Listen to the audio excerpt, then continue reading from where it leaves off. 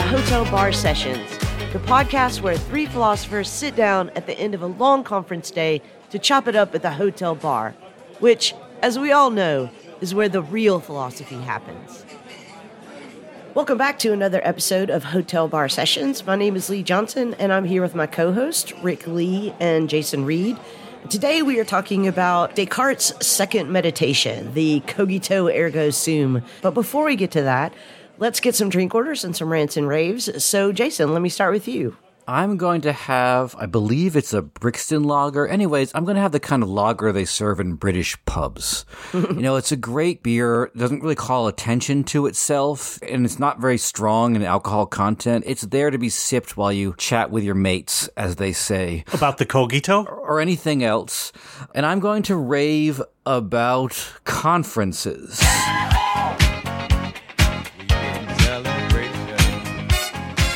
I mean, we make a lot of jokes about conferences, about comments that are supposed to be questions or questions that are really just comments, and about traveling to talk to four other people, half of whom are your co-panelists, and all the various ways in which conferences can go wrong. And there are a lot of issues to be raised about the travel, the ecological effect of conferences, and making them more accessible. But I have to say that when a conference goes well, when you are around other people who are interested and interesting and want to talk about some of the same things, it really goes well. And I just came back from HM London and got to connect with some people I haven't seen since the COVID years, people from the UK and all over Europe. And it was just a good reminder of why we sometimes do this crazy thing of traveling to talk to a bunch of other people and lose sleep and all that other sort of stuff. Rick, what about you? What are you drinking and what are you ranting or raving about? I am going to have a Hemingway daiquiri. So I was Wait, what's that? A Hemingway daiquiri? It's a regular daiquiri except with grapefruit juice. Ooh. Very refreshing. So I was all set up to rave this week until the Supreme Court denied an appeal in the case Michael Johnson versus Susan Prentice. This is a case in which there is a prisoner, Michael Johnson, in solitary confinement, and his prison was not allowing him to have the mandated recreational periods outside.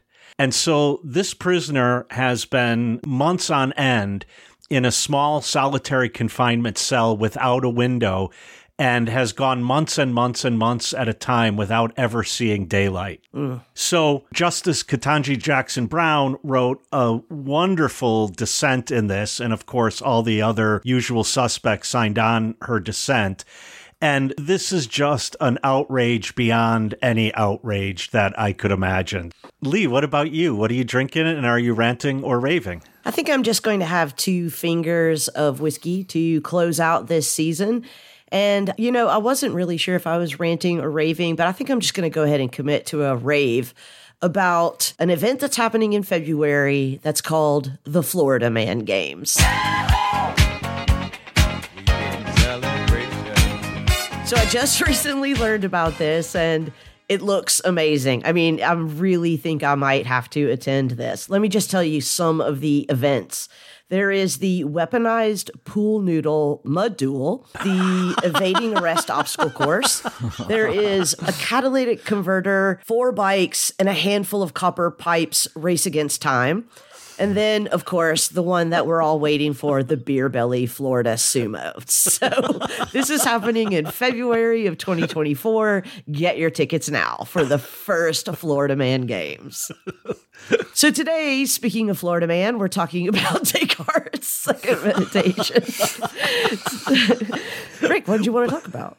Well, I think there's perhaps no more famous statement in the history of philosophy than René Descartes' "I think, therefore I am." This is a conclusion he reaches in the second of his meditations on first philosophy, and it's seen as one of the crowning achievements of modern philosophy, or at least that kind of philosophy that is usually called rationalism. In fact, the claim can be said to be the founding moment of a trajectory in philosophy that goes from Descartes through Spinoza and Leibniz, Kant and Hegel, all the way into Edmund Husserl's phenomenology, if not beyond. It's also been the target of a great deal of criticism. Some people insist that it's the origin of a dualism of mind and body. Others insist that it is the founding moment of a subjectivity that's set over and against the material world. And others point to the class antagonism that is contained in the very statement itself.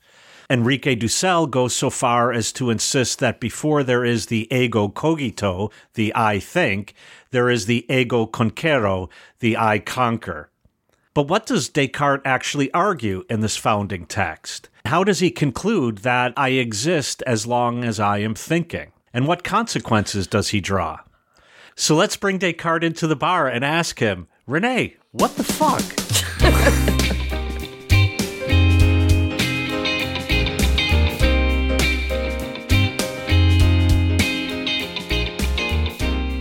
So, Rick, I know you're jumping out of your seat in this episode because you are always currently teaching Descartes' Meditations.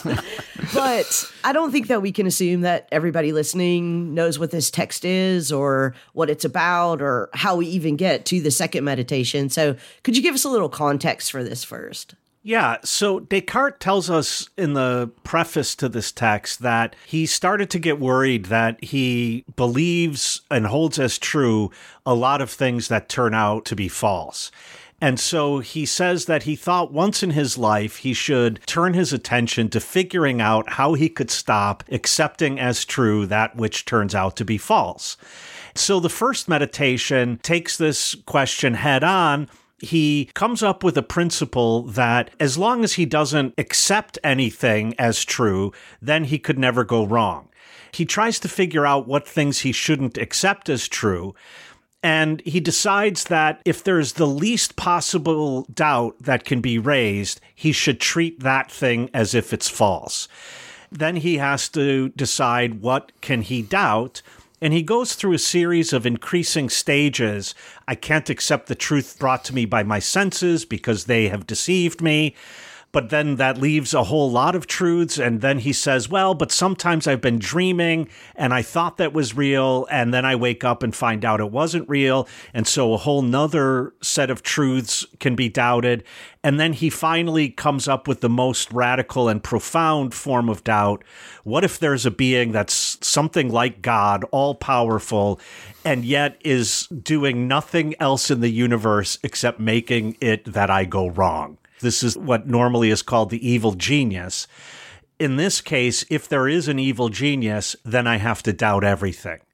And the first meditation ends there. And it might be worth pointing out here that when Rick says meditations, he is talking about a book. The book is called The Meditations. That's right. The chapters are how we refer to the first meditation, the second meditation, etc. And I should point out that these meditations, according to the conceit of the text, each one takes place on a different day. Right. And so the whole thing seems as if it takes place on 6 subsequent days. Clearly, Descartes wrote this not on 6 subsequent days, but that's the conceit of the text. And that first day was a doozy. The first was a doozy. And by the way, before we move on, I think this is one of the fascinating things about the text is that unlike many texts in the history of philosophy, maybe with the exception of Plato before him and Boethius's Consolation of Philosophy, this text has a narrative. Like stuff happens in the text. He gets up, he goes by the fire, he looks out the window, he tells us what he's wearing or not wearing. And so this is a text that actually has a story and a narrative and a plot to it. Mm-hmm. So on the second day, he wakes up and he is now really anxious because he has to doubt everything. He sets himself anew to the task of finding out whether he could discover at least one truth he can accept as true without having to fear that he's doubting. He really then just starts reflecting on the fact that he is doubting. And really early on in the meditations, he says, well, wait a second. If I'm doubting, then I exist. If I didn't exist, then I wouldn't be doubting. The very doubt itself is a demonstration that I exist. And then he says, well, what about the evil genius? Well, if the evil genius is deceiving me, then again, I exist. This leads him to recognize that as long as I'm doing any activity that he lumps under the category thinking, and these include activities like judging, knowing, willing that not, imagining, and even sensing. As long as I'm engaged in these activities, I can be assured that I am. And so then we get the famous statement, I think, and as long as I am thinking, I am. Or I think, therefore I am. That's the simple version of the argument. So before we go on, let me ask you all, do you find this compelling? Well, one thing I want to bring up, which I think is interesting, is that in the meditations, the formulation is I am, I exist is necessarily true every time I utter it or conceive it in my mind. Mm-hmm. It's in the Discourse on Method that we get the famous I think, therefore I am. Descartes wrote this like popularization of his own method in there, and that's where you get the conjunction, right? It's interesting that he says that every time I think or conceive I exist, it must necessarily be true. It's like a self-evident proposition. And the I think, therefore I am. I mean, it's a weirdly famous statement because you sometimes see it in cartoons about philosophy. Like, oh, here's a philosophical thing to say, I think, therefore I am. But it's not that profound unless you're familiar with the moment of radical doubt that pre-exists it. It only has a kind of profundity in the sense that Descartes has thrown out everything, right? My senses must be doubted. Everything I know is uncertain. What's this Archimedean point I can find? And it is that even when you're doubting something, there must be something that doubts. Yeah, I totally agree with that. I wish that the popularized version of this was, what is it? Dubito, ergo sum, right? Yes. So cogito means I think, dubito means I doubt. Right. And I completely agree with Jason that it is in the doubting that the existence of at least his mind is affirmed or secured. But I can't imagine that that same confidence would have come with any other kind of thinking. I'm going to push back a little bit on this for two reasons. The first reason is because Descartes lists doubting as one of the ways in which this thing he calls thinking happens. And so I doubt, therefore I am, is the same as I think, therefore I am, because doubting is a kind of thinking.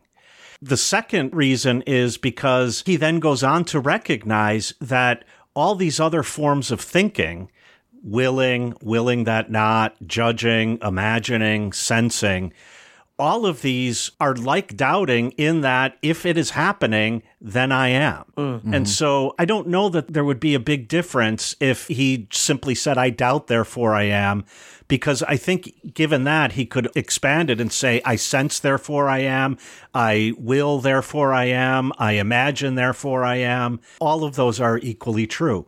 But don't you think that all of those other forms of thinking would be covered by the suspicions that attend to sometimes what's called the malevolent God or the evil genius that's deceiving me? I mean, it seems to me that I could be deceived that I'm willing or deceived that I'm imagining, but there's something about doubting that's different. I don't know.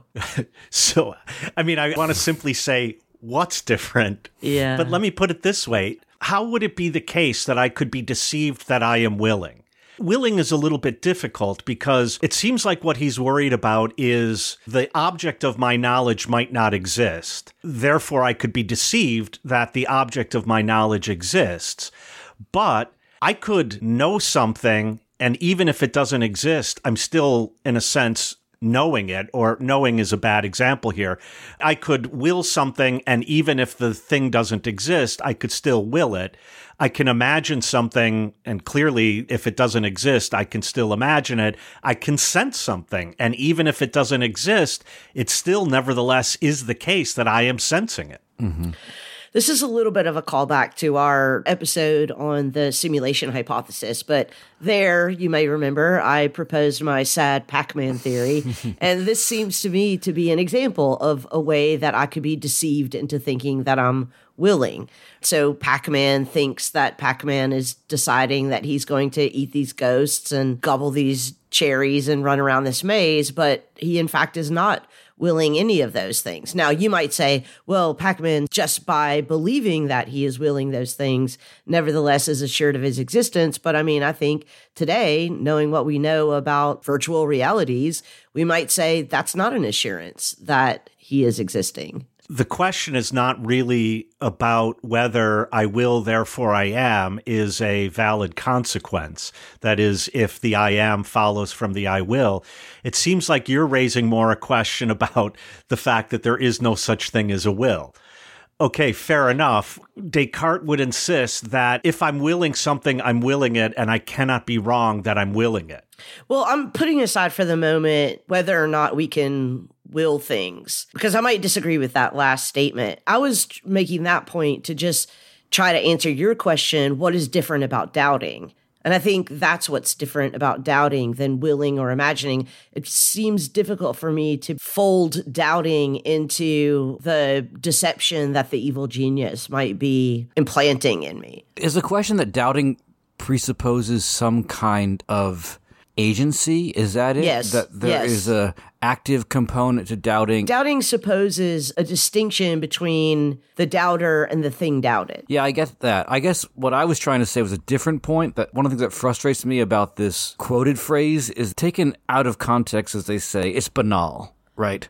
It only really has a philosophical weight to it when you recognize that Descartes has said that everything I know and think has to be cast into doubt. What is the one thing that can't be cast into doubt, right? I think, therefore, I am just seems like it doesn't have the weight without the doubt. But it is interesting to think that the doubting, it almost has a dialectical function. Yeah, I can negate everything, but I cannot negate the thing that is negating. Right. And that seems to me about doubt, right? Like that I can negate everything except for the fact that there is negation going on. That's a dubito ergo sum. There are two issues here. One is whether, according to Descartes, doubting is significantly different than willing. And then the second is whether we agree with him and we want to separate doubting from willing. And I say this because the whole method of the meditations plays on the fact that the problem is assent. That is, things present themselves to me as if they are true. That's not in itself a problem. The problem is that I assent to some of them that then turn out to be false. Mm-hmm. According to Descartes, doubting is holding as if false. But for Descartes, the doubting itself is an activity of will. That is, I cannot doubt without something like will that could hold what is given to me as true as if it were false. Mm-hmm. Really, what underpins this entire operation is the will itself. The will is the most fundamental thing, I think, in this entire text, because without it, I don't have any ability to doubt, or assent for that matter. And it ties back into what we were saying earlier about the meditation, the days. I mean, he constantly says these things like, oh, I've gone back into my old habits. I've fallen back into believing in things. You know, I have to remind myself of what it is that I've founded in this method. And there is a sense of the will up against a kind of errancy that's fundamental to our experience, right? This constant thing of being duped or being irresolute and falling back into old habits of mind is what Descartes is struggling against. It is interesting to think about the difference between trying to determine if something is true and trying to determine if something is indubitable, because the second obviously still involves my will, as you were saying. Yeah, that's right. I think what's interesting to follow Jason's point is that frequently in the third meditation, it comes up again in the fourth meditation, another time in the sixth meditation, he'll say, just as you said, Jason, I keep falling back into my old habits of thought, and I have to be careful here. I have to proceed slowly. I have to make sure that I'm on firm ground. And he'll frequently then go back to this moment of the cogito emerging and say, okay, I got to start there and remember what I'm doubting and what I'm not doubting and move forward from there. So, Rick, you haven't answered the question if you find this argument compelling. To the extent that we just stop at, as he says later in the second meditation, as long as I am thinking, it is true that I am. If we just stop there, I find that incredibly compelling, but maybe, as Jason said, a little bit banal. I think where Descartes starts to get into a bit of trouble already in the second meditation is when he then says, okay, I know that I exist, but what am I? He then makes the leap to say, well, because I know that I am when I'm thinking, then I'm a thinking thing. Mm-hmm.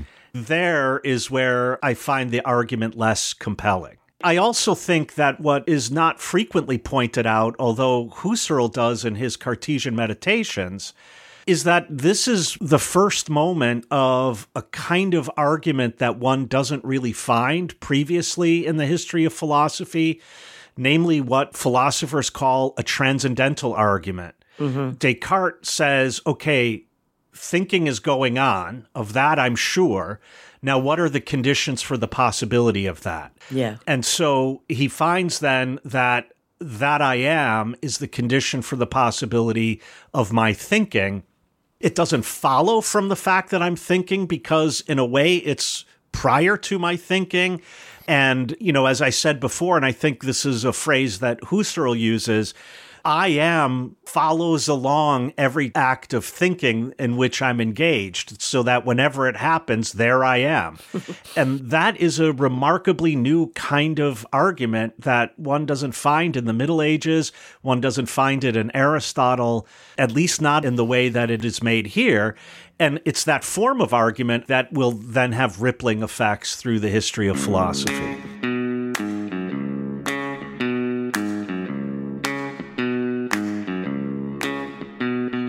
Did you know that Hotel Bar Podcast is more than just a podcast? We are a fully online, cross-brand synergy platform of content creation. Actually, that's not true. Those words are meaningless. But you can follow us on the app formerly known as Twitter at Hotel Bar Podcast. There you can find the handles of all the co-hosts as well. You can follow us all or pick your favorite. If by the time you hear this, Elon Musk has burned down the servers to collect the insurance, you can also find us on Facebook or YouTube. Just look for Hotel Bar Sessions. Wherever you find us on social media, you can contact us with ideas, complaints, and questions. You can also email us anytime at hotelbarpodcast@gmail.com or visit our interactive page at hotelbarpodcast.com. No matter how you get in contact with us, we're always glad to hear from you.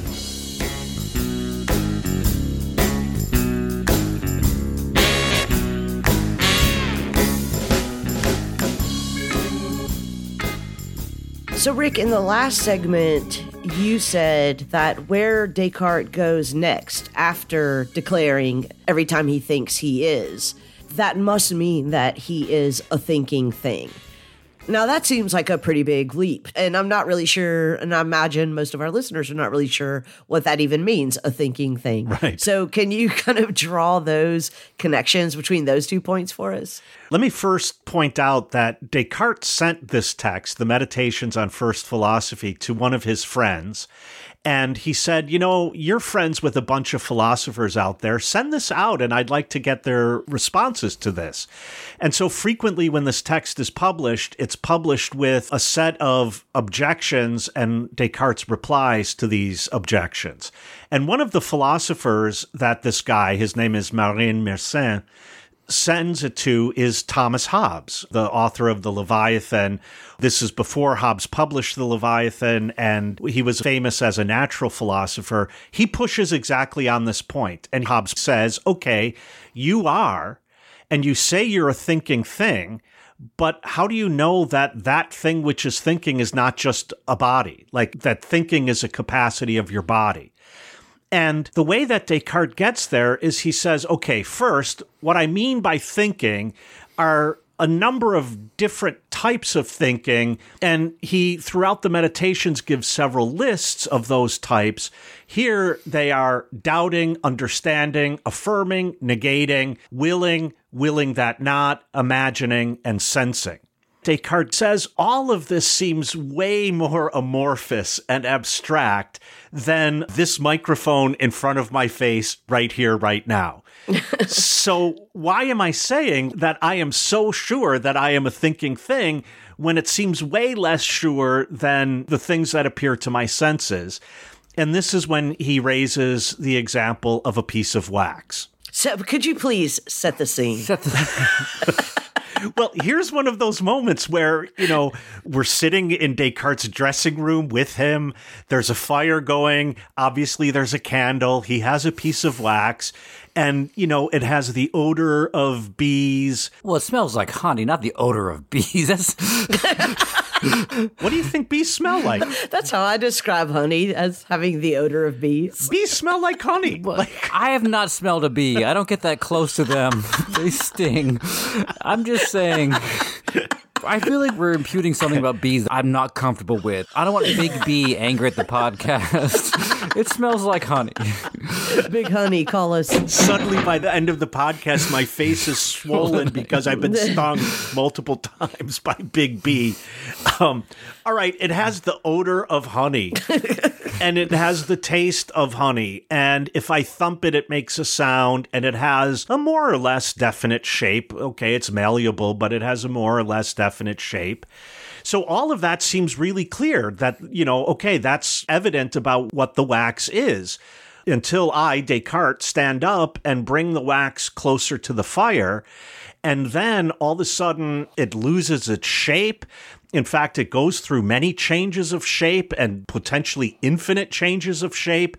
It actually gets bigger as it melts, like the volume of it gets bigger. And through all these changes, it's still wax. And Descartes wonders, how then am I sure that it's still wax? And his answer is, it appears to my thinking only. That all of this stuff that appears to my senses is in fact much less certain because of its changeability than what appears about the wax to my thinking. Mm-hmm. And so the appearance of things to my senses actually falls back on the fact that I am thinking, because it's the thinking that really gets at what the wax is. I'm more certain about the wax in thinking than I am in vision. And now I'm back where I started. I am a thinking thing. And that is more sure to me than the fact that I am sensing. Sorry. See, this is difficult. Not the fact that I am sensing. It is more clear to me than the wax that is given to me by means of my senses. Right. And I need to make that clarification because sensing is one of these things that I can never doubt that I'm sensing when I'm sensing. I can doubt whether the thing I'm sensing exists, but I can't doubt that I'm sensing when I'm sensing. Yeah, can we talk about how, in some sense, Descartes has really stacked the deck by picking a piece of wax? I mean, he says in the same meditation that he doesn't want to be fooled by the way people commonly speak. He doesn't want language to stand in for thought, right? And he's happened to pick, and I guess this must be as true in 17th century Latin of the philosophers as it is true in 21st century common everyday speech, that you use the same word, wax, to talk about the hard and the liquid version of the thing in question. There are other things for which we have different words. Had he had an ice cube, I'm sure an ice cube would be hard to come by in 17th century. But anyways, had he had an ice cube and he put it by the fire, he would have had to say, now it's water. Or gas. Or gas, eventually, right. I don't blame him for picking a great example of the thing he wants to say, which is that something can vary immensely in terms of all of its perceivable qualities, smell, touch, etc., and still be the same thing. But I just want to point out that there are only a few examples where we would use the same word for that radical shift of properties. But wouldn't it have to be the case not only that we use a different word, but that we are not sure that water and ice are the same thing? Right. So I might see water and call it water and blah, blah, blah. And then all of a sudden I see a chunk of, this square thing. And I'm like, I don't know what that's called. I'm going to call it ice. And I don't know what its relationship to water is. That might seem hard to believe because you could probably see ice melting and you could see that there is a relationship. But Lee, your point about the steam, the gas, is the more difficult one, because why should I say that the steam is the water rather than saying it just gets turned into air, something completely different? Mm-hmm. That's a much more difficult one. But if you did understand the connection between steam and water and ice, that connection would appear only to your thinking. Yeah. Yes. Oh, good point. Oh, wow. I kind of disproved I kind of worked against myself there. Jason, are you near a trauma center? Because you need a burn unit. No, but I still hold that it's debatable. I mean, the water example is really good. It's debatable if we would call these the same thing. Yeah. Ice, water, steam. They're called phase shifts in physics, and there's a whole discussion of solids, liquids, gases. There's a whole thing about that. It's unclear if we would think that they're the same thing. I think that Descartes has stacked the deck in that he has picked something we don't have different words for. I mean, we might add the adjective hot wax, etc. We don't have different words for it. Thus, he has made it so it seems like, oh my God, yes, the sensory properties of things can shift in all kinds of radical ways, and we only have this thing that we think of as the remaining thing. But for a lot of other things out in the world, the sensory properties don't shift in so many ways. Or if they do, we call it something else. I don't disagree with you that Descartes was a genius in choosing wax as his example, because it is so clearly useful in making his point. But I want to get to something that a lot of scholars have noted over the years, which is that Descartes seems to be upsetting the classical notion of thinking. So in particular, Aristotle's notion of thinking. And here's the reason why I want to point that out is because obviously, in the examples that we're just talking about now, so water, wax, you could even use a human being. I know that a human being is a human being if it's an infant or if it's an old person. Clearly, we know that because we're identifying what Aristotle would have called essential properties and not accidental properties. Now, what's interesting is that Descartes is distinguishing himself, I think, and Rick, please do correct me here because this is your domain, but distinguishing himself from more classical views, which didn't separate all of these different ways of thinking, right? So for Aristotle, I mean, thinking is a lot of things. It's nutritive, it's locomotive, in addition to being rational. But Descartes seems to be, I don't know, like reducing thinking to just the rational part, just the thing that, for example, could tell the difference between an accidental property and an essential property. Is that right? Yeah, that plus will. So the rational part plus will. But, well, first of all, I think in Aristotle, there isn't really a notion of will. But I agree with you that there is a shift here in how thinking is characterized in Descartes. And you're right that for Descartes, the essential properties of something certainly are thinkable, but that's not the only thing that belongs to thinking. There are other things that belong to thinking. And I think Descartes moves away from essence, and he tends to use the word idea more than he does essence. So that the idea of the wax is something that I am certain of when I'm not certain about the thing that's appearing in front of me, whether that's wax or not. I can have the idea and give a definition of wax, whether there's any wax in the world at all or not. And so I think, Lee, another way to put this, and this is another deck stacking, is that Descartes considers only those things to be thinking which can be isolated from the world in which the thinking happens. And I would argue that for Aristotle, at least, for example, in the De Anima, thinking is always within the context of the world, and one thinks the world, and the world responds insofar as it's thinkable, and there's an interaction between self and world there. But notice that doubting, understanding, affirming, negating, willing that not, imagining, all of these things can happen in complete isolation from the world.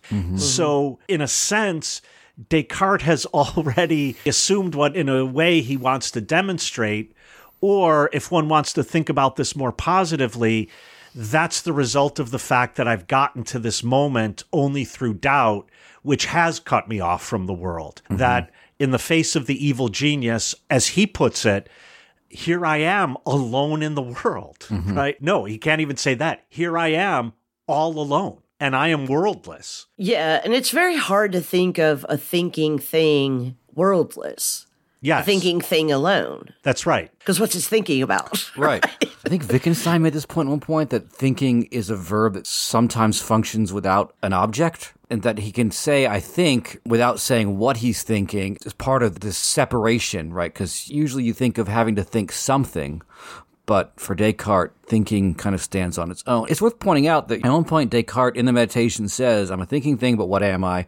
oh, maybe I'm a rational animal. But he's like, oh, but then I have to talk about what is rational and what is animal. This is the thing that makes Descartes really modern, where he's like, I don't want to deal with anything from the past. I don't want to presuppose anything. I want to start completely anew with this idea of what is the thing that remains when you decide to doubt everything that existed before, and that is the act of doubting itself, this Archimedean point, one point that could move the whole world from.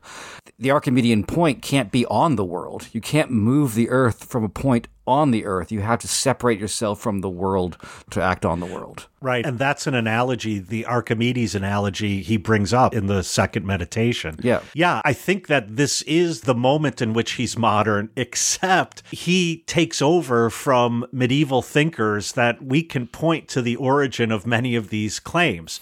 For example, William of Ockham already makes a distinction between an act of understanding and an act of assenting, so that I can understand something without assenting to whether it's true or not. That Descartes picks up from medieval philosophers. Also, Descartes operates with a principle that one finds in Duns Scotus. So this might be a little complex, but it's basically a simple idea that of two things, if I am sure of one and doubtful of the other, then those two things are necessarily distinct. Descartes relies on this to insist that my mind is not my body, because I am sure that I am a thinking thing while I'm doubting that I am a body thing, and therefore those two things must be different. That he borrows completely from the Middle Ages, and so I often like to point out that there's something important about his self-proclamation of starting afresh, given the fact that he obviously does not start afresh. We need to figure out, why is he invested in this? I'm starting new. I'm starting from scratch. I'm looking for the Archimedean point, and I don't care about Aristotle. I don't care about scholastic philosophy, and so on. So, yeah, he's a modern, but like most moderns, a self-proclaimed modern. I mean, I think this is a really interesting and important question, and something that, again, may not be obvious to listeners who are not trained in philosophy or the history of ideas. So maybe we should just take a moment to explain, like, what's going on in the Enlightenment? What is distinguishing this period from the medieval period and the classical period before, and why is it so important to start afresh?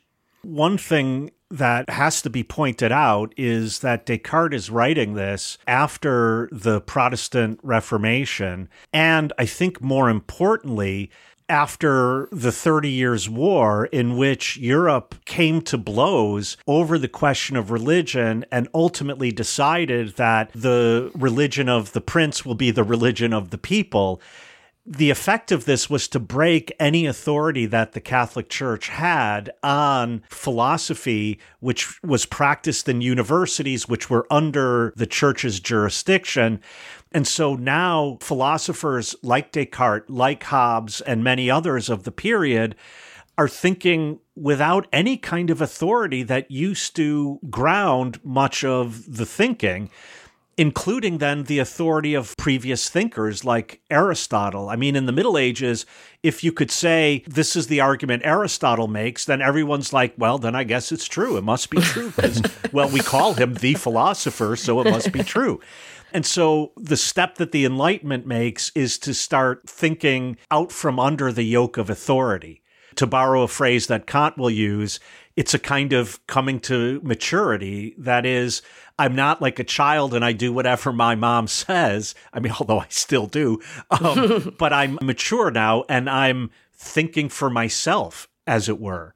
That's really crucial to place in its historical context to figure out why it is Descartes is making these claims to novelty when, of course, he's obviously not novel as much as he thinks he is. Yeah, and before we get too excited about these triumphs of the modern period, let's also remember that this thinking anew also gave us some pretty terrible things, some pretty terrible ideas about other races, about the division of the humanities, about what constitutes a state, what constitutes a rational person. I mean, this is not just the age of enlightenment. This is also the age of colonialism and dispossession and many other terrible things besides.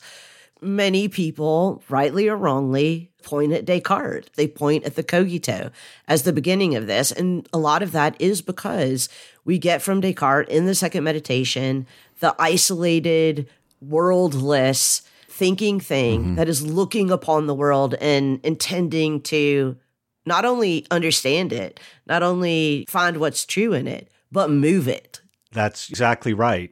But that move it, not only think about it, but also move it, points to this notion that I raised in the introduction from Enrique Dussel, namely that before I'm a thinking thing, I'm first a conquering thing. Yeah. And that's one of the ways in which the world is moved. And it's only on the basis of having already been a conquering thing that I can then be a thinking thing. Mm-hmm. But at the same time, I do think that a lot of the way in which Descartes is blamed for a lot is kind of a weird distortion of Descartes in many ways. I mean, he says I'm a thing that thinks. Right? I mean, there are histories of this. The idea of a subject emerges later in Kant and in Hegel, and later gets retroactively posited back to Descartes. One of the many things that Descartes is blamed for is mind-body dualism, but as we've kind of joked before, it's also the only text in which Descartes tells you what he's wearing, where he's sitting. It's a very embodied text. No one else, I mean, I've read a lot of history of philosophy and I've never gotten that many invocations of what people are wearing. Or what the wax smells like. Machiavelli talks about changing into his nice clothes for the books. That's the only other example I could think of a dress code. And I raised the example of Plato, where you do get descriptions of maybe not what people are wearing, but what their hair looks like and who's beautiful and who's not beautiful. And then Boethius's consolation again. But I think your point is well taken. I mean, these are relatively few examples of philosophers in, the 2,500 years or more of the history of philosophy in the West that you find such embodied philosophy.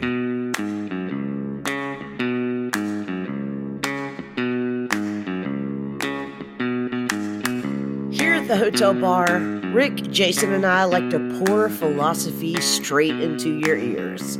We're an independent and ad-free podcast, and we'd like to keep it that way. But the only way we can do that is with listener support.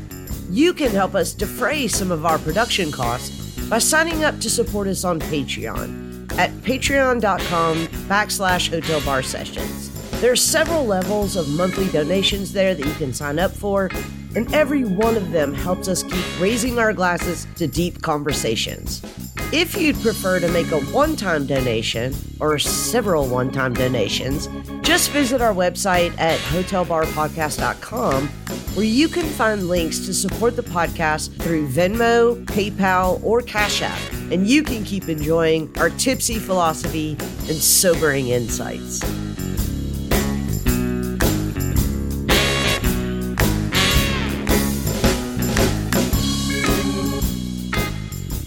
I'd like to return, if I can, to Lee's point about Descartes, I think, is not just thinking the world, but is moving the world. Because that opens on to a lot of criticisms that have been made of Descartes' philosophy subsequent to his philosophy. I'd like to start this by pointing out what Jason was just referring to at the end of the last segment. Namely, we know an awful lot about what Descartes' wearing and where he is. And as I often tell my students, this is like a moment in The Big Lebowski when the actual Big Lebowski says to the dude, "You go out dressed like this on a weekend? Have you no job?" I mean, so Descartes has 6 days where he's basically in his room. Mm-hmm. And if you pull a transcendental argument on that, what are the conditions for the possibility of Descartes being in his room for 6 days? It turns out that he needs to have leisure time, and that leisure time is paid for by someone. Mm-hmm. In other words, there's a lot of production going on to make it possible for Descartes to be unproductive for 6 days. And also to make it possible for Descartes to literally doubt some things. On separate occasions, I've heard both Charles Mills and Lucius Outlaw, so I'm not sure which one of them is the origin of this idea, but make the point that, a slave in the 1800s does not doubt the existence of other people. He does not look, out at people walking by and say, maybe they're just hats and coats walking by. Right. Because the separating from his or her embodied existence in the world is just not a possibility. Yeah, there's a Latin American philosopher named Santiago Castro Gomez who has written a book, I think it's translated as 0 Point Hubris. And he points out, I think, Lee, exactly what you're saying here, namely that Descartes acts as if he's thinking from nowhere. Because as we've said, he produces a position in which he's worldless. But Castro Gomez wants to say, you're not thinking from nowhere, first of all. And second, because you're in your dressing room I can't remember if he's in the Netherlands when he's writing this or in France.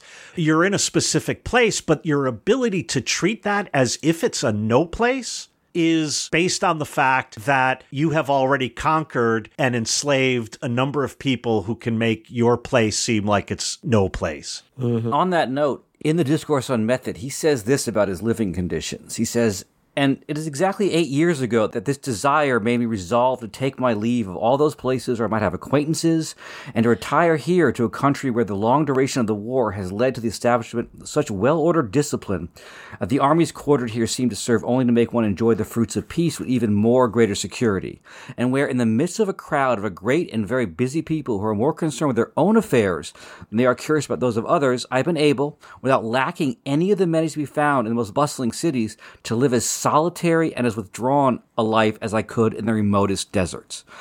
And I always think that passage is interesting because there he gives a kind of sociological account of the cogito, right? He says, look, the thing about a city is like there are people, so I get everything I need. I got my dressing gown, I get my wax, fresh wax when I need it.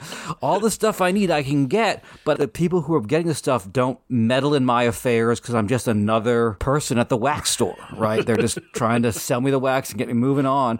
And like you said, I'm not sure where he's talking about there, if it's Paris or wherever, but it's in the emerging cities of Europe that he finds the social conditions where you can have everything you need and be disconnected from everyone who provides that for you. My guess is that he's in the Netherlands, given the reference to the ravages of the war, and he's referring there to the 30 Years' War, in which he was basically a mercenary soldier. Most of his income, as far as I understand, initially came from his being a soldier for hire during that war.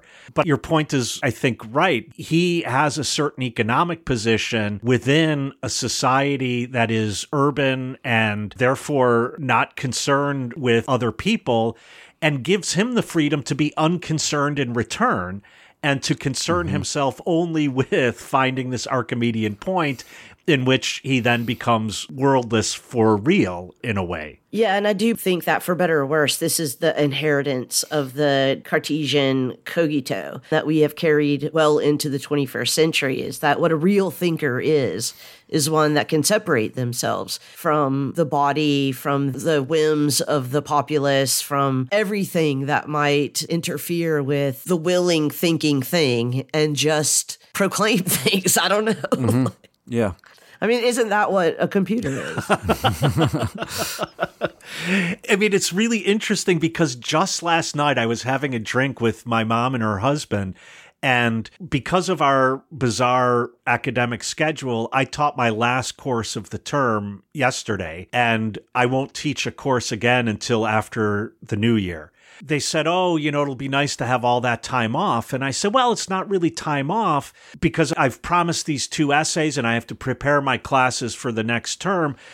But, and these words came out of my mouth, it will be nice to have that uninterrupted time when I can turn my thoughts to my work. And this is a callback to Talia from the episode on trans philosophy. I'm saying I don't want to get out of the house because that gets in the way of my thinking. And I think that's the Cartesian inheritance, that the work of philosophy is best done alone, quietly, in your room, without any interruptions. Hopefully, though, you have clothes on.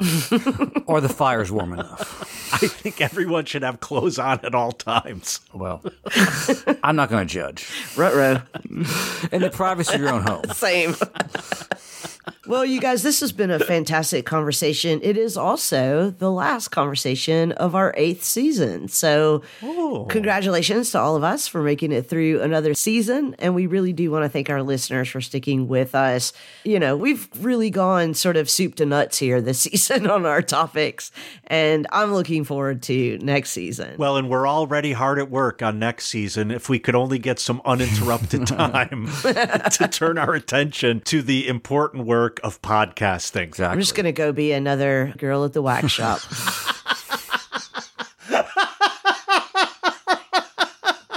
Co-host down. We lost Rick. So stay tuned. Next season, we'll have movies, we'll have philosophy, we'll have pop culture. We'll find philosophy in the most unlikely places and in all the places you expect to find it. Dude, listen to this guy. I'm not taking him home. Jason, he's on you.